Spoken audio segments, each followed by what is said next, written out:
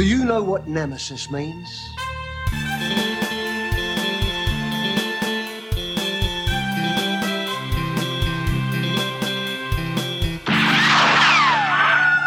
Hello and welcome to Direct, the podcast that takes a direct trajectory through a director's filmography. I'm Eric. I'm Levi. This week we watched The World's End. Levi, in 30 seconds or less, please give me your review of The World's End. The first post, the old familiar, the famous cock, the crossed hands, the good companions, the trusty servant, the two-headed dog, the mermaid, the beehive, the king's head, the hole in the wall at The World's End. That is a pub crawl I would love to do. I know, I want to do it so bad. I wish we had like the map and we could go and go on the adventure. I just want the map, man. I'm sure you could probably get it on like Etsy or something. Yeah, man. This movie, I feel like it really kind of talks about all those things that were explored in Shaun of the Dead and Hot Fuzz, but and Scott Pilgrim for that matter. But it brings it all up to the grown-up level, which I thought was really, really interesting. And awesome performances in this movie. The one that really stood out to me is Nick Frost. Oh, yeah.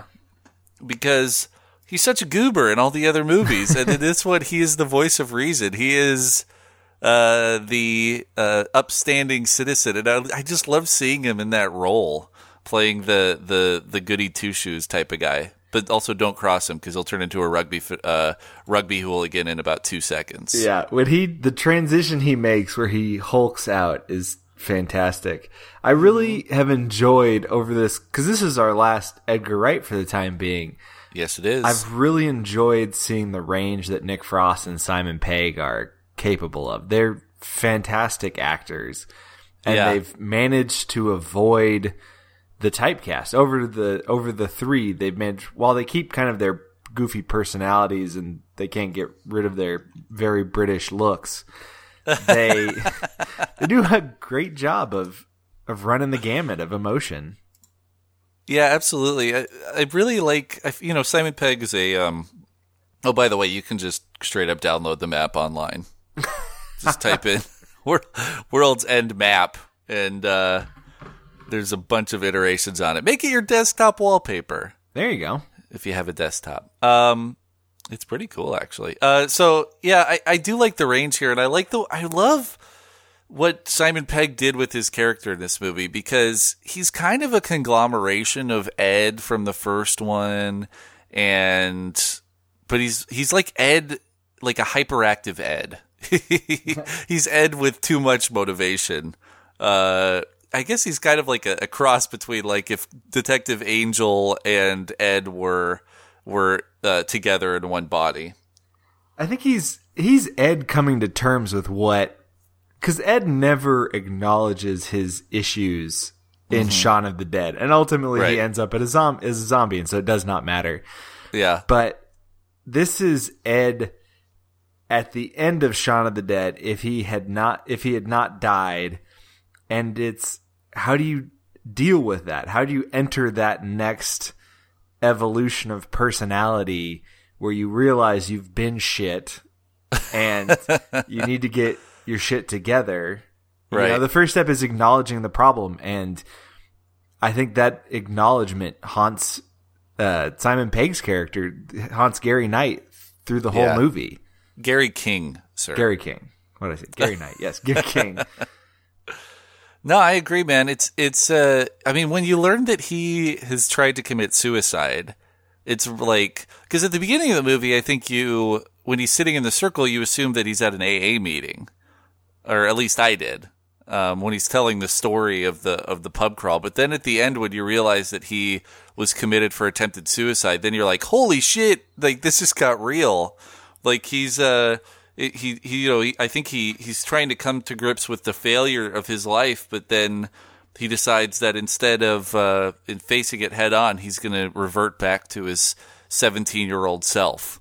So yeah, man, great range from Simon Pegg in this movie, and I commend him for writing this role, because very much like Ed at the beginning of Shaun of the Dead, not very likable throughout the first 20 minutes of the movie, maybe even like the whole movie. I mean, he's not an incredibly likable person. I don't know if you came around on Ed, but I don't know if I ever fully did. Yeah, no, it's weird. You're happy for the development that the character sees, but that doesn't necessarily make them any more likable. They're flawed people, so it's not a crime that you don't necessarily like them. But there are a lot of people in life that you meet, and they make poor decisions that usually have a negative effect on your life, and you just learn to deal with it, I think. Yeah, them's the rubs, my friend. Is that there's always that phrase, you don't get to pick your family. Sometimes you don't really get to pick your friends either. It's like, your friends are just the people who decided to hang out with you at that one point in your life, and now it's like 19 years later, and there they are still. And you get that whenever Gary is not in the scene and the other friends are present. They don't really have much in common. They kind of just catch up, and that's it. That's really the only thing that they have in common is a shared history together that has been absent for, 20 years? Yeah, absolutely. And it's so awkward, man. Like that first pub is so awkward to me. When they all get off the train and then they're all waiting for Gary to show up at the bus or at the train station, and he's like an hour late, and then he's playing Need for Speed instead of moving on. Like he's just reverted completely back, and then they're all like, "Holy shit, we're on this ride again." But I do really love that beginning, after the flashback sequence. So let's start at the beginning of the movie here. The flashback sequence where Gary is telling the story of that debaucherous night in 1990. That whole scene, in very much Edgar Wright terms, and watching this movie, having watched the first two in the Cornetto trilogy, that whole scene is literally just the whole movie. Like, it's everything that happens in that opening scene when he's explaining that debaucherous night is repeated once again in the New World's End night. So it's the thing of when you're watching these Edgar Wright movies, you're like, okay, this is going to mean something, so I might as well pay attention. Because it's the same thing that happened at the beginning of Shaun of the Dead when, every time that he talks about, we're going to go out to his girlfriend's house, and we're going to go swing by Mom's, and then we're going to go head to the pub. Like, it's all everything in that sequence happens. It just happens a little bit differently the second, or when it's actually realized. So that Edgar Wrightism starts off right at the beginning of the movie. I don't know if you read, Davey Mack in the forums posted a link to a really long essay from film critic Hulk. And if you can get over the fact that this asshole writes in all caps, when you can get past that dippy little mechanism, it's a really good essay to read. But I want to lift the word that he uses for that. He calls it synchronicity throughout the movie, because there's all these patterns, and I think it's fantastic. It's a really good word for it, because things circle back, and this one is. And not just is there the story that they tell at the start that the movie then follows. The movie ends with I'm trying to think of what Nick Frost's character's name was. Andy.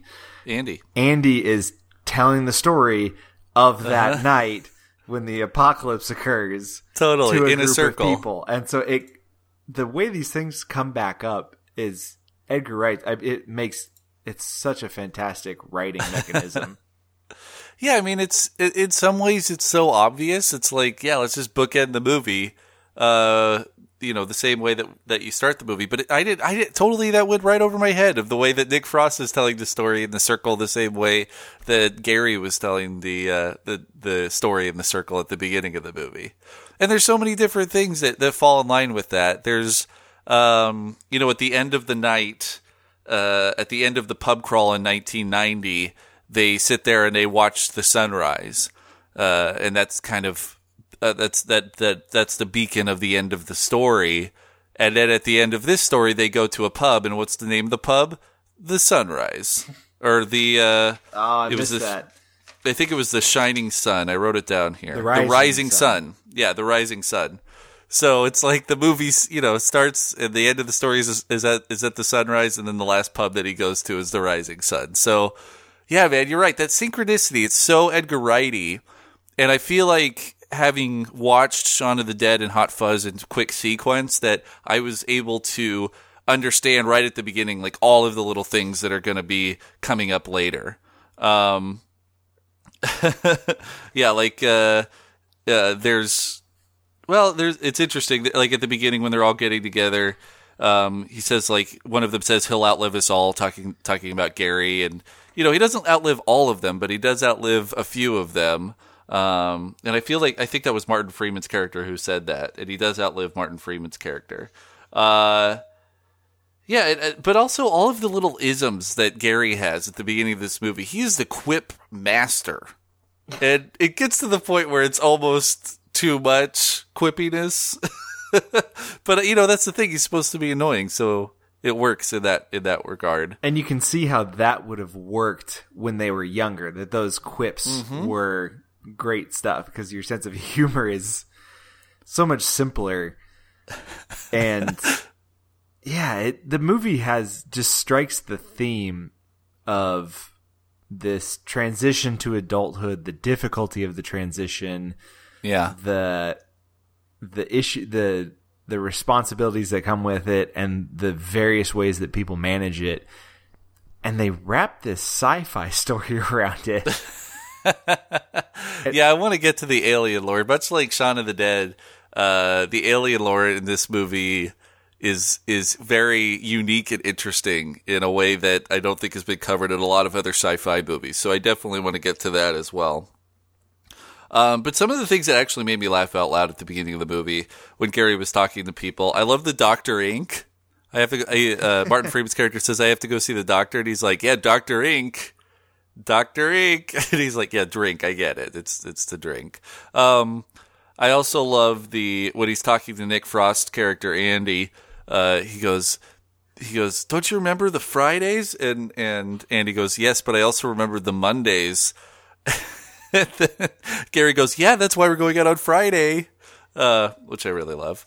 And then the funniest one to me was when they're in the Beast, and Peter's like, hey, I made you a tape with this song on it. And he's like, yeah, it's right here. And he goes, where did you find that? And he goes, it's in the tape player. Like it's been in the tape player in the Beast for 20 plus years. I just love all those little quips because they're dad jokes, but they work in this regard. I like that. I also really enjoy there's the quick writing, and the more interviews I watch with Edgar Wright, the more I just have such a profound respect for the ability to keep such a tight script, because they rehearse, and that's when they that's when you can freestyle. But once it's on the page and once you're on set, that's it. You're doing it per the script. And it really allows them to be so tight with the responses to the joke and the timing. The comedic timing is so solid.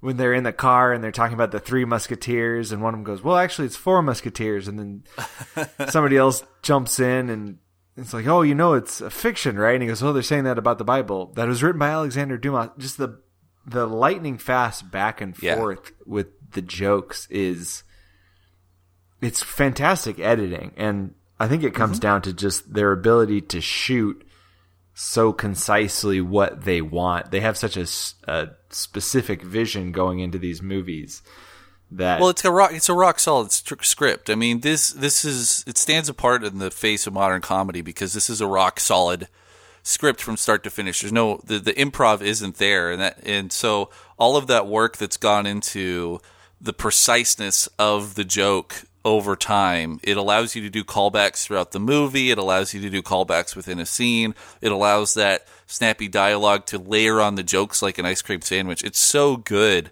I also love the Alexander Dumas reference because I'm sure, the Three Musketeers, I'm not sure if it was a direct reference, but the thing that it reminded me of was Django Unchained. when he was talking to when Schultz was talking to Candy about Alexander Dumas. So I don't know I know that Edgar Wright and Quentin Tarantino are friends. So I think they lived together for a while. Really? Yeah, I think I read that somewhere. I don't know what the reasoning was behind it, but it just was a little fact that jumped out. They should. Oh man, they should have filmed that as a reality show. It's probably just them watching movies. A lot of movies. Just watching movies every day. I would totally watch that show, though. Just watching Edgar Wright and Quentin Tarantino watch movies together. It's kind of a mystery science theater. Yeah. Style. Like what pops out to them? Also, I don't know if you noticed in this movie, but what a hallmark of this movie is person wipes, is what I'm calling them. Where they do a wipe transition between scenes, but they put a person walking in front of that transition, which I thought probably had two things. One, it makes the scene feel, in my opinion, a little bit more claustrophobic, in that, as the end of the movie is kind of all of these alien creatures close in on people, that it makes you think that these people are kind of shambling around in the background the whole time. But oddly, a person wipe is one thing that you can use in an improv scene. If you want to take two cuts of the same line, you can do a wipe and then just put a person on a green screen in front of the wipe, and it looks like somebody just walked in front of the scene, but you actually did a cut mid-scene.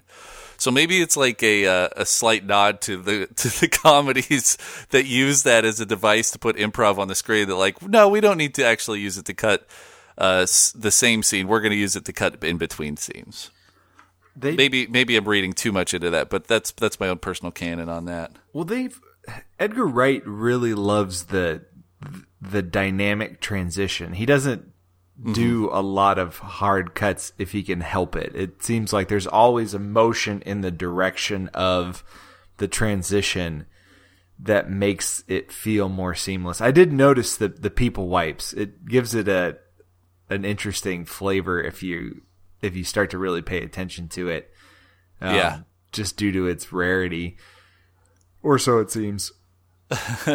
Well, the other thing is that Newton Haven, it also explores the thing that it was explored in both Shaun of the Dead and Hot Fuzz, in that the neighborhood, the small town, and the English countryside. Now, Shaun of the Dead, I feel like that took place in a suburb of London.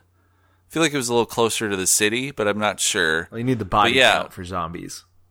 What's that? You need the body count for zombies. Yeah, you do. That's true. But this, this movie kind of tackles that idea of the idealistic small village in a different way. In the Hot Fuzz, it was all about the conspiracy laid forth by the town council, and in this one, it's a little bit more celestial in its origin. So I like that there's some exploration to tying this Cornetto trilogy together of the small neighborhood or the small setting. It helps to kind of cage it in, and it allows this genre film to take place in almost a little zoo exhibit that we can all kind of look in on, which I really like.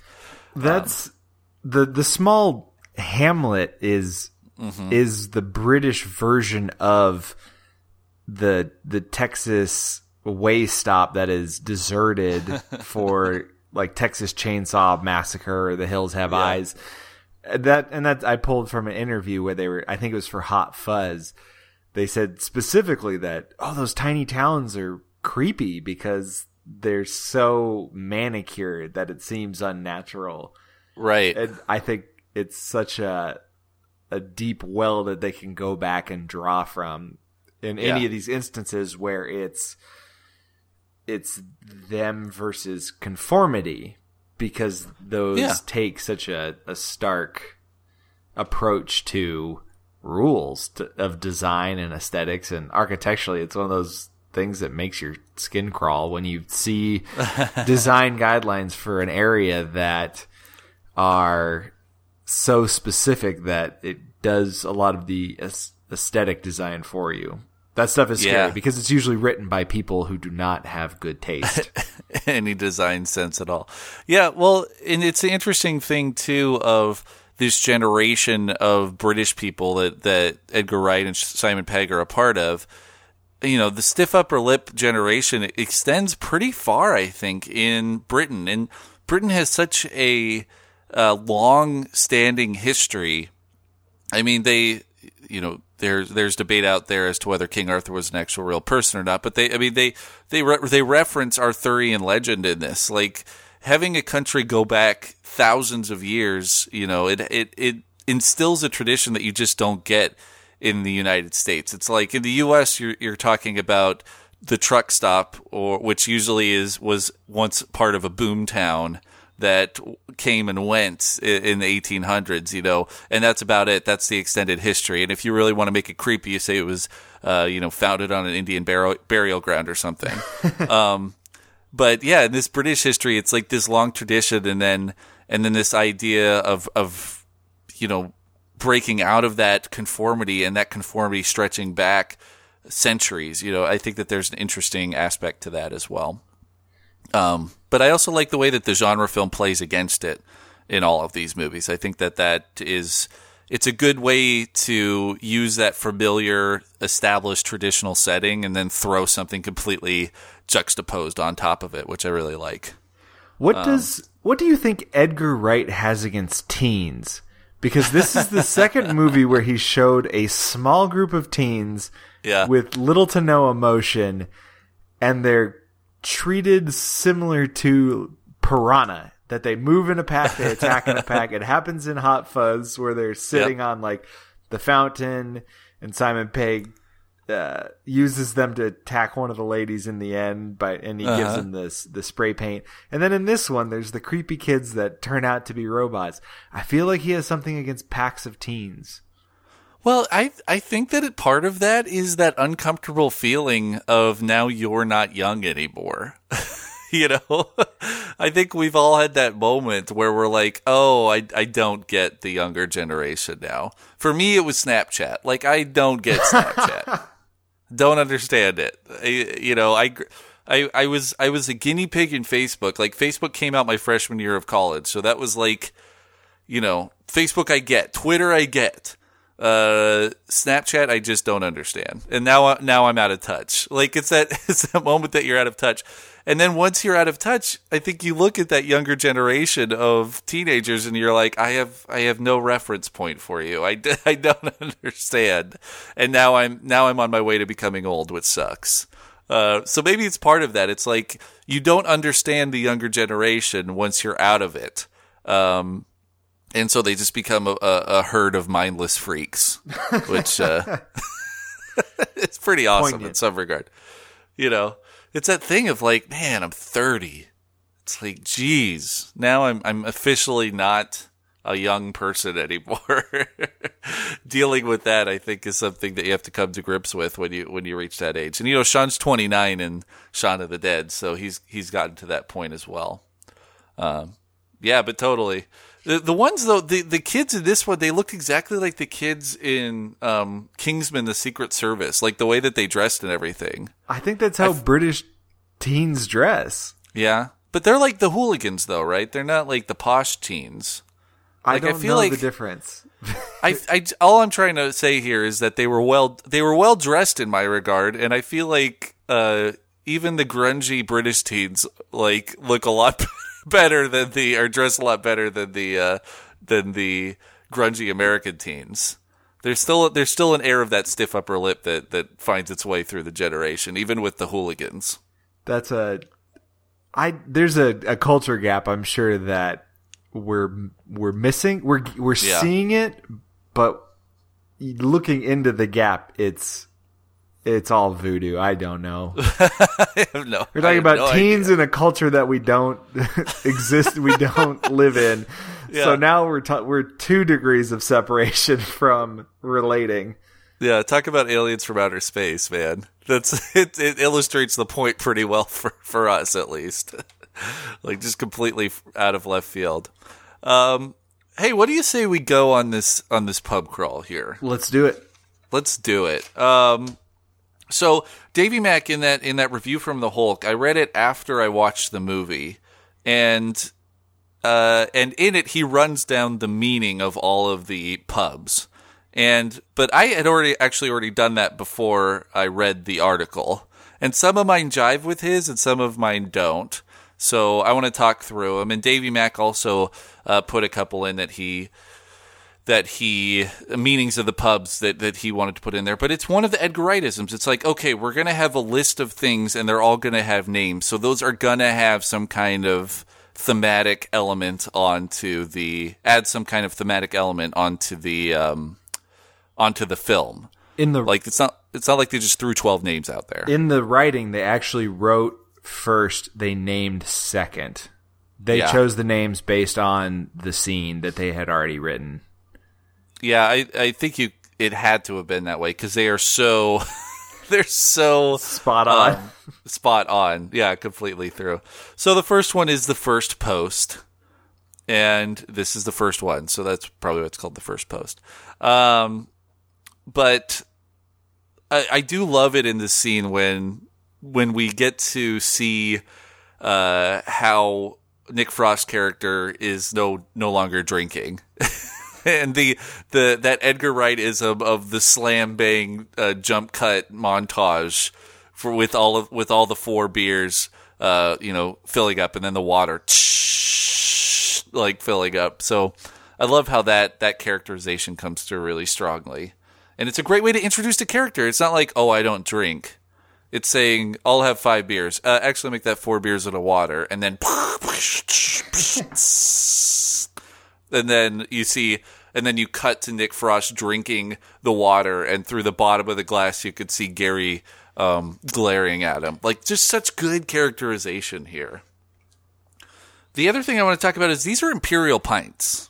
So what does that mean? An imperial pint is 20 ounces. American pints are 16 ounces. Oh, really? Yes. So that's over 12. That's like 3 additional beers. So you're talking 15 beers now? Yeah, it's so if you're doing this pub crawl in American pints, you would drink 192 ounces of beer. If you were doing this in British pints, you'd be drinking 240 ounces of beer. So yeah, that equates to what? 3 extra beers. 3 extra American beers. So yeah, 15 beers. You did the math a little bit faster than I did, Levi. Congratulations. I didn't do the conversion. I did the fractions. Yeah.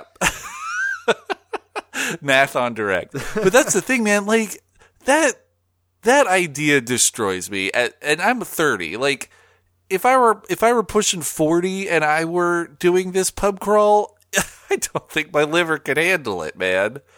That's a lot of beer. I had this experience for my 30th birthday. I basically went back to grad school and I had several beers and more shots than I've done probably combined in the last 5 years. And it was the worst experience of my life. And that was when I realized I'm 30. I don't need to do this anymore. I'm good. Yeah, I had a recent hangover that lasted a full day, full 24 hours. And then I was like, that's it. That's that. That one's done, man. And when Gary introduces the shots, we're not at that pub yet, but I was just like, no way. Although they do a great job in this movie of acting drunk, especially Nick Frost. Like, if you want somebody to act wasted, Nick Frost is your man. He's got that down pat, which I really appreciated. Yeah, the rugby look really reinforces, at least to an American audience, that he is a heavy drinker and capable of some destruction. Absolutely. But yeah, the increase of the acting in terms of drunkenness over the course of the movie is pretty subtle and pretty good. It is, man. And the progression is great. I mean, and that's just good directing. It's like you have to be able to get your actors in the space. I'm sure this thing wasn't shot in sequence where they know exactly how drunk they have to be throughout the night. Cause Andy peaks at I think the Beehive is where he peaks in drunkenness, but then he also starts to sober up toward the end, but he's still not completely sober. It's just great. I love it. So anyway, we got the first post. They're starting on their Imperial Pint journey, and then we go to the Old Familiar. And there's a couple things here. So the Old Familiar, it's a repeat of the first bar. It's literally been very familiar. Yeah, very familiar because it's exactly the same as the first one. But also at the Old Familiar is where we meet Martin Freeman's sister's character, if I could remember any of their names at all. So his name was O-Man. Which sorry, there's an inside joke between Oliver and between Levi and I and a guy named O-Man that we grew up with, which I think was really funny. Rosamund Pike, that's who I was trying to remember. Yeah, Gone Girl. Rosamund Pike. Herself. Gone Girl, man. Gone Girl herself. Do not cross her. Yeah, so but they meet up and she is Gary's old familiar because they had their little bathroom rendezvous back in 1990. They have a almost bathroom rendezvous in this movie, but it's much more ill-conceived and I would say a better outcome probably for all involved. Sam is her character's name. So I think there's two correlations here because we repeat the bar, it's familiar, and then we catch up with the old familiar, and that's Sam. And then we go to the famous cock, and I love this one because Gary is the famous cock. He gets immediately thrown out of the bar, which I just really enjoyed. They do a good job moving through the 12 at a decent rate. They spend more time than others, but I was trying to remember at the beginning of the film, how do we go through 12 bars? It doesn't feel like that. That's because you get ones like the famous cock where they turn around and they're right out. Yeah. But I also really enjoy how they start to the band starts to fall apart at this point. Like it's starting to come to grips with all of these guys that this is a bad idea. They shouldn't have come out here. And by the time they get to the famous cock, like the awkwardness has reached fever pitch. And they're all just like, why are we doing this? Why are we even doing this at all? And then that's when they get to the cross hands. And the cross hands, I think, is plot point 1 in this movie. It's the point of no return. It's the point when things start to shift. So that's when we get the fight in the bathroom. But it's also the point where Andy discovers that Gary's mom is not actually dead. And he's not too pleased with that realization at all. So that happens, and then at the end, it's also the point where it's also the place where Andy starts to, or gets back on. Is it back on the wagon or off the wagon? Off the wagon. Yeah, he gets back off the wagon and just chugs those five shot glasses. But it's at this point in the movie when they're like, "Screw it, man, we're done. We're gonna go back to London. This was ill-conceived," and then everything. It's the cross point. It's just the crossroads where the night takes a turn and jettisons forward after the battle with the blue robot children. And if you haven't seen the previews up to this point, this has got to be a huge surprise. Because there's no real reference to any of this. It happens so quickly. Yeah. And it's the great... I was noticing during this scene, it's such a good confluence of things. We see... was it Pete? Pete. You know, the bully thing. And he emotionally opens up to his old friends. And we see immediately that Gary has no interest in this. Yep. And that's kind of the cutoff point for that relationship. And then we find out about the mom. So now we see that he's actively lying. And that's the great thing about the film crit Hulk is the discussion about the alcoholism in the movie. And I don't know that we have a ton of experience in that realm. So I recommend everybody go read the article. Well, what does it say? Because I didn't read the article. I read the highlights. The article discusses the movie through the lens of alcoholism. So if you look at how Gary's character reacts, so one, the article sets up that the robots are not imagery for conformity. Mm-hmm. They are really blanks, and they are so you project the character's issues on them. The bully, the lust of the marmalade sandwich, and for Gary, it is his issues with drinking is really what's projecting. And so getting all the way through the film, the end of the film, his rejection of the robots, his ideal is him coming to terms with his alcoholism. But if you look through the film, his entire motivation is to keep drinking, despite the fact that the world is coming down around him. And that's right. the real, that's why the movie, I think, feels awkward for a lot of people, is it's really realistic in the sense of he does so much and he lies to himself, and it's so obvious as the viewer the lengths at which he's going through. And we see it as a nostalgia trip at first, but really when you get to this point, when he basically rejects his friends emotionally, he does not care, that's where it really becomes obvious. This is an excuse for him to drink. Yeah, and also as the movie goes on, Andy's character more and more tells him that he needs to stop drinking. Like, he needs to stop, put the pint down. And yeah, he's getting messages from all over the place that he needs to stop, and then all of a sudden his world literally blows up.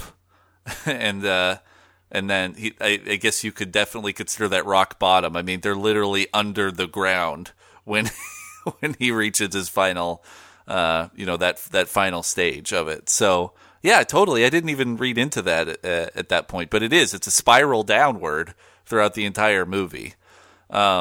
Absolutely. So yeah, the cross hands, for me, it's the crossroads. Like, this is where the movie takes the turn. We learn a lot more about all the characters, and the guys go from leaving and going to London to reverting back to drinking to going on this quest and defeating some robots and wondering whether they lost their minds, and then heading out to the good companions. And again, the choreography, Edgar Wright's choreography is so spot on.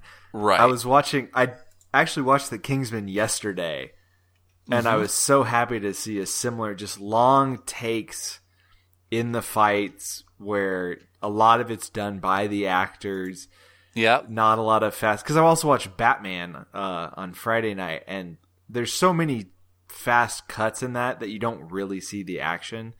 And I really just am tired of that. I like seeing the full fight, and Edgar Wright gives me that every time.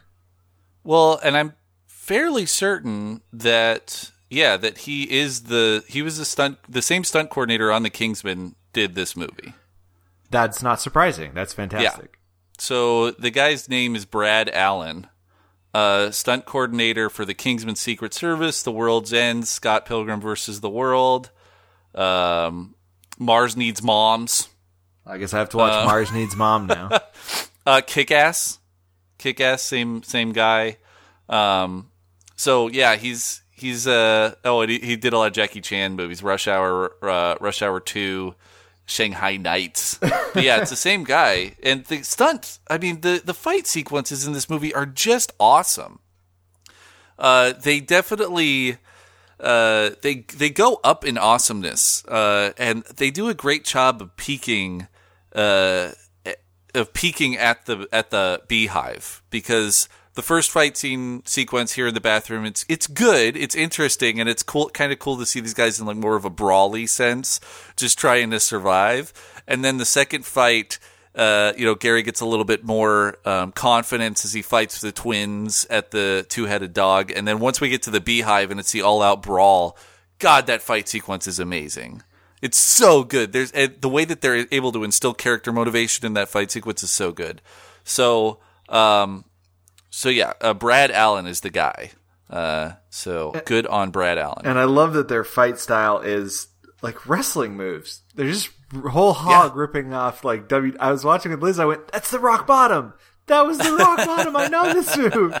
And in an interview, they actively said that they chose that because what else would these characters have Right. where would they have learned fighting other than watching wrestling on TV? And it's such a nice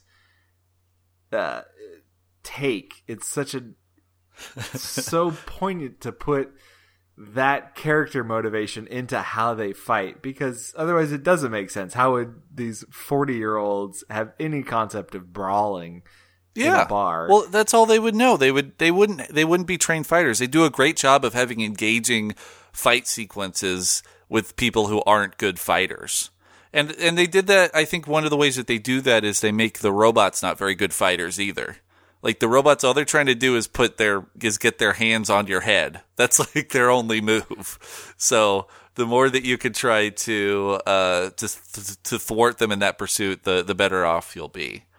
So we go to the cross hands, and then from there we go on to the good companions. This is really great because in this is really where they become the team, where they realize that it's us, that it's them versus the world. And they kind of just go in, they get their drinks together, and then they leave. So, I like that scene as they kind of codify as a group, because they were when they entered the cross hands, they just had nothing going on. And when they enter the good companions, they are now a crew of fighters, or a crew of something. And then the next one's a trusty servant. That's where we run into Reverend Green, who is himself the trusty servant, which is pretty great. This is also where O-Man becomes a robot. Yeah. Just vanish. Yeah, so it's definitely got a double meaning there, because you got Reverend Green, who was the trusty servant as the pot dealer, and then you have O-Man, who becomes a trusty servant of the robots at this bar, which I thought was pretty good. Even though they keep on saying, they're not slaves. These robots are not slaves, and this is where they start iterating that line that robot means slave, which I keep on telling people they're not slaves. They're just their happy selves. And I enjoyed the. We could take a moment to talk about the alien mythology here. The notion that they're only replacing who they absolutely have to, and they're trying to bring humans up to the level of the universe. Right. What do you think of this? It's a not an outright evil motivation. No, but few things are. I mean, few people are like, I'm going to set out to be the most evil thing of all time. But most of the time, that evilness manifests itself in the tamping down of freedoms in this world. I mean, that's basically what makes you the most evil person. The more that you tamp down on personal freedoms, the worse you are. So, most pursuits are noble, or are noble in the eyes of the pursuer. That doesn't matter. It's futile to say, well, it had good intentions if something horrible was the result. But I do like the fact that, I love that alien theory that like aliens haven't come, or they have come and they saw what we were like, and they're like, these guys can't handle being a part of a galactic civilization. I love that idea. Not that I'm like a big believer in aliens, but I love the idea that like we just aren't ready to become a part of a galactic. Like if a giant UFO shows up, we're going to try to shoot a nuke at it. Then they're going to be like, peace out, guys. You guys are not ready for this. I find it super believable. Yeah, it's understandable. I mean, and that's basically what the entire premise of this movie is in terms of the alien infestation, is that it's that we just are so bad, as we just cannot function in a galactic sense. We would be the dirty stepchildren. We just can't be a part of the society quite yet. And maybe they'll have to wait a couple thousand years for us to get there. We're just evolved from wild animals. Deal with it. We just want to be free to do what we want. Any old time. Yeah. Absolutely. So then we go from the trusty servant to the two-headed dog. This is where we fight the two-headed dog in the face of the twins. Another really great fight. I love it when the legs get attached to the arms. I'm like, these guys, so creative. And we could talk about the alien design a little bit too. Like, what are they made out of? Are they made out of ink? They've got They're ink made on out their of hands. ink. I get that, but I love how they like plug into each other like Barbies. Like you could pull out, or like action figures, you could just pull out their arms and legs. I did that a lot with my sister's Barbies as a kid.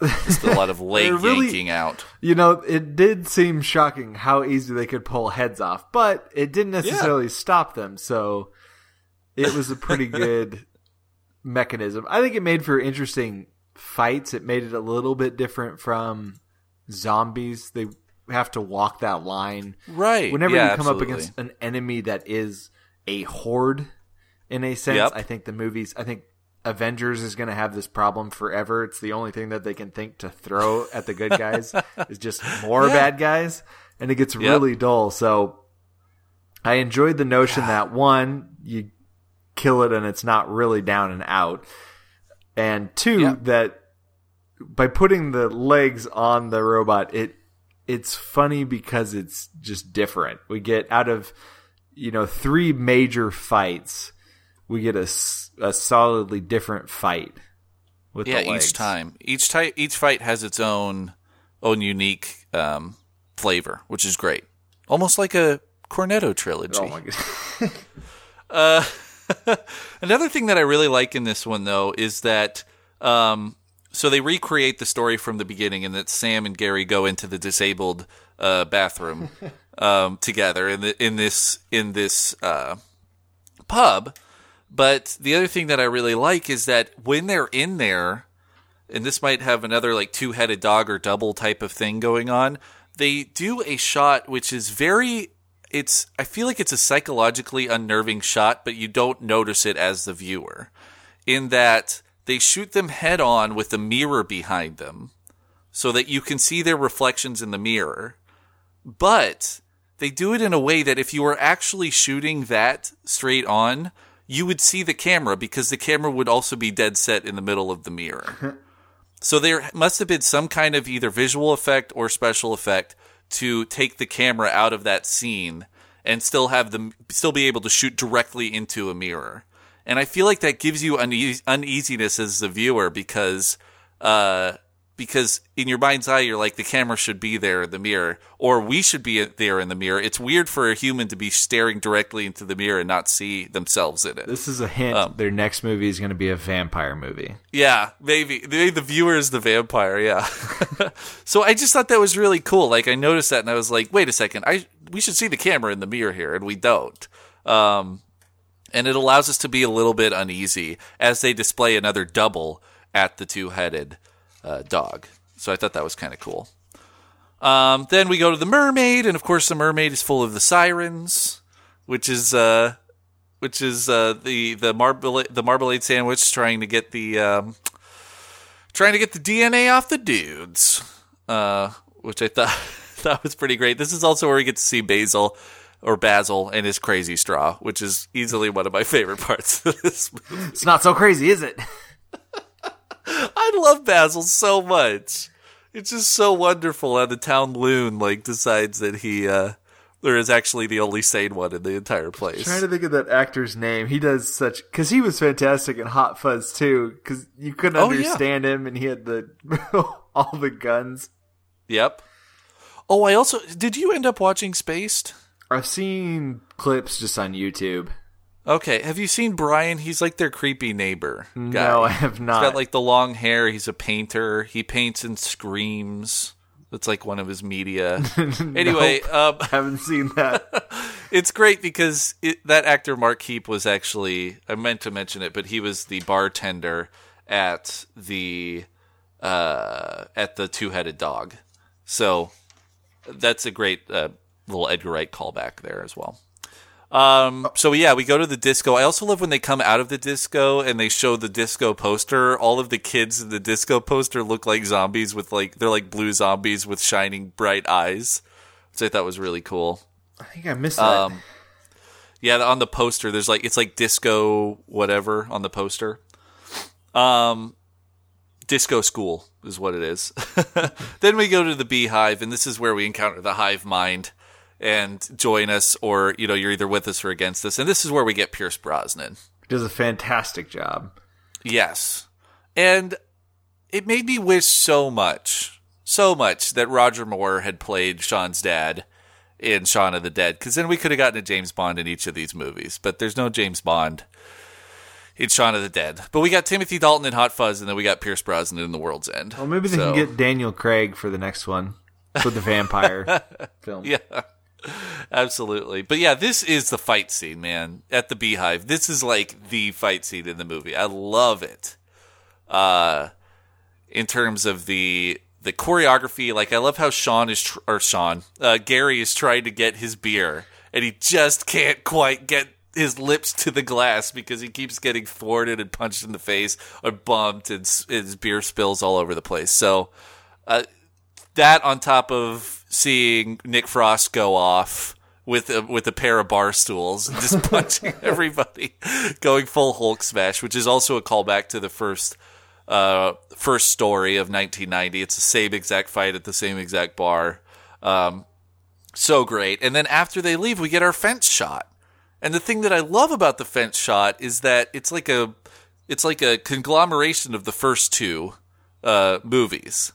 In that the first time that Gary tries to scale the fence, it just falls over. And then the second time, he like flips over it like he did in Hot Fuzz. So I was a big fan of the fence in this movie, the callback to the fence. Yeah, I enjoy the indulgences they take, and they don't take too many. I think the referencing old material, callbacks between the movies, but the fence is fantastic, and they also do it with there's an arcade machine that shows up in all of them. They ran by it. I don't remember which scene where they run by, but I believe it's at the King's Head because it was closed.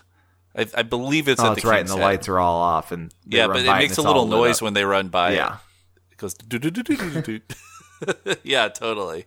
And that's the famous arcade machine that Ed turns on at the Winchester when they're surrounded by zombies, which is awesome. Yeah, and it's also in the pub in Hot Fuzz. Yeah. Where they end up... Oh, that's the one that he pees on. Yes. Yeah. Yeah, that the refrigerator. By the way, I didn't realize this until I listened back to the podcast. I just want to do this callback to Hot Fuzz. In Hot Fuzz, they refer to the guy as a refrigerator magnate, which is a refrigerator magnet.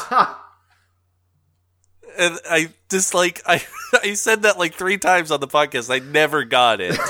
That it's a refrigerator magnet, which is hilarious.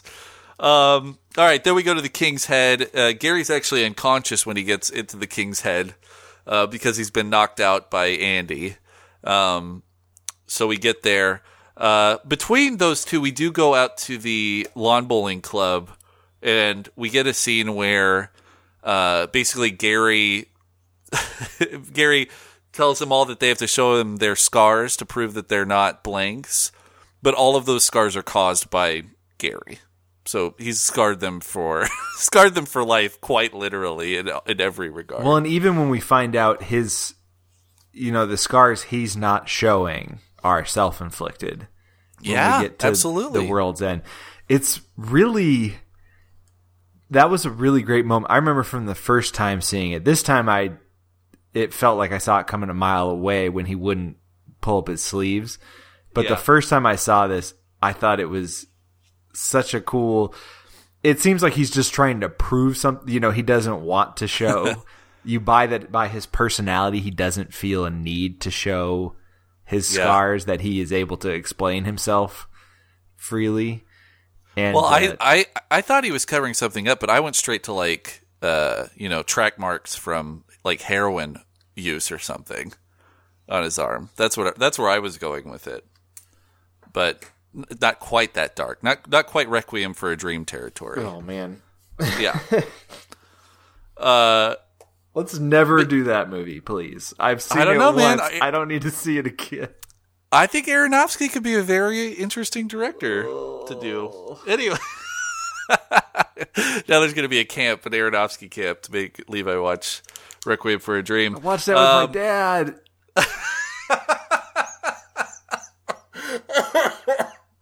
Oh, that's really funny. I'd love to see a movie poster about Levi watching movies. And the Requiem for a Dream one, the little footnote will be, I watched it with my dad. And it's just a shot of you and your dad watching the movie. And your dad just has like his arms crossed and a confused look on his face. And you were like, you've got like your head in your hands. He really didn't know why I wanted to watch that movie. He's like, what? Sorry, segue. Yeah. Then we go to the Hole in the Wall pub, and this is where Steven punches a hole in the wall with the Beast. He also gets dragged out very similarly to what happened in Shaun of the Dead. Gets dragged out by the giant modern art piece. And then we finally get to the world's end, the end of the world, where the end of the world actually happens. So just great. I love the way that all of these pubs kind of illustrate and thematically go along with it. And it's a great thing about Edgar Wright, because you okay, nothing's going to be wasted here. If he's going to name something, he's going to name it for a reason. And other pretty great things here, like after the world does end, there's a callback to a line that Andy had where he said, we're trying to go organic, but I love processed foods too much. And then at the end, they use that to say we all had to go organic in a big way, and I actually didn't miss processed foods that much. And then we see the Cornetto wrapper, because that's the only time we see that Cornetto in the Cornetto trilogy. But it's got to get in there somehow, which I love, because if you're looking for it, you're like itching for it. Like, where is it? Why haven't they stopped by a convenience store and grabbed a Cornetto yet?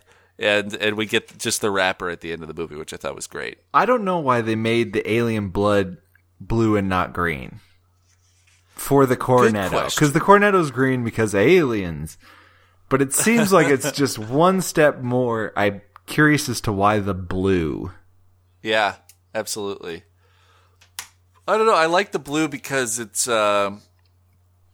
I don't know, actually. It's interesting because Hot Fuzz and Shaun of the Dead actually have quite a bit of red in them.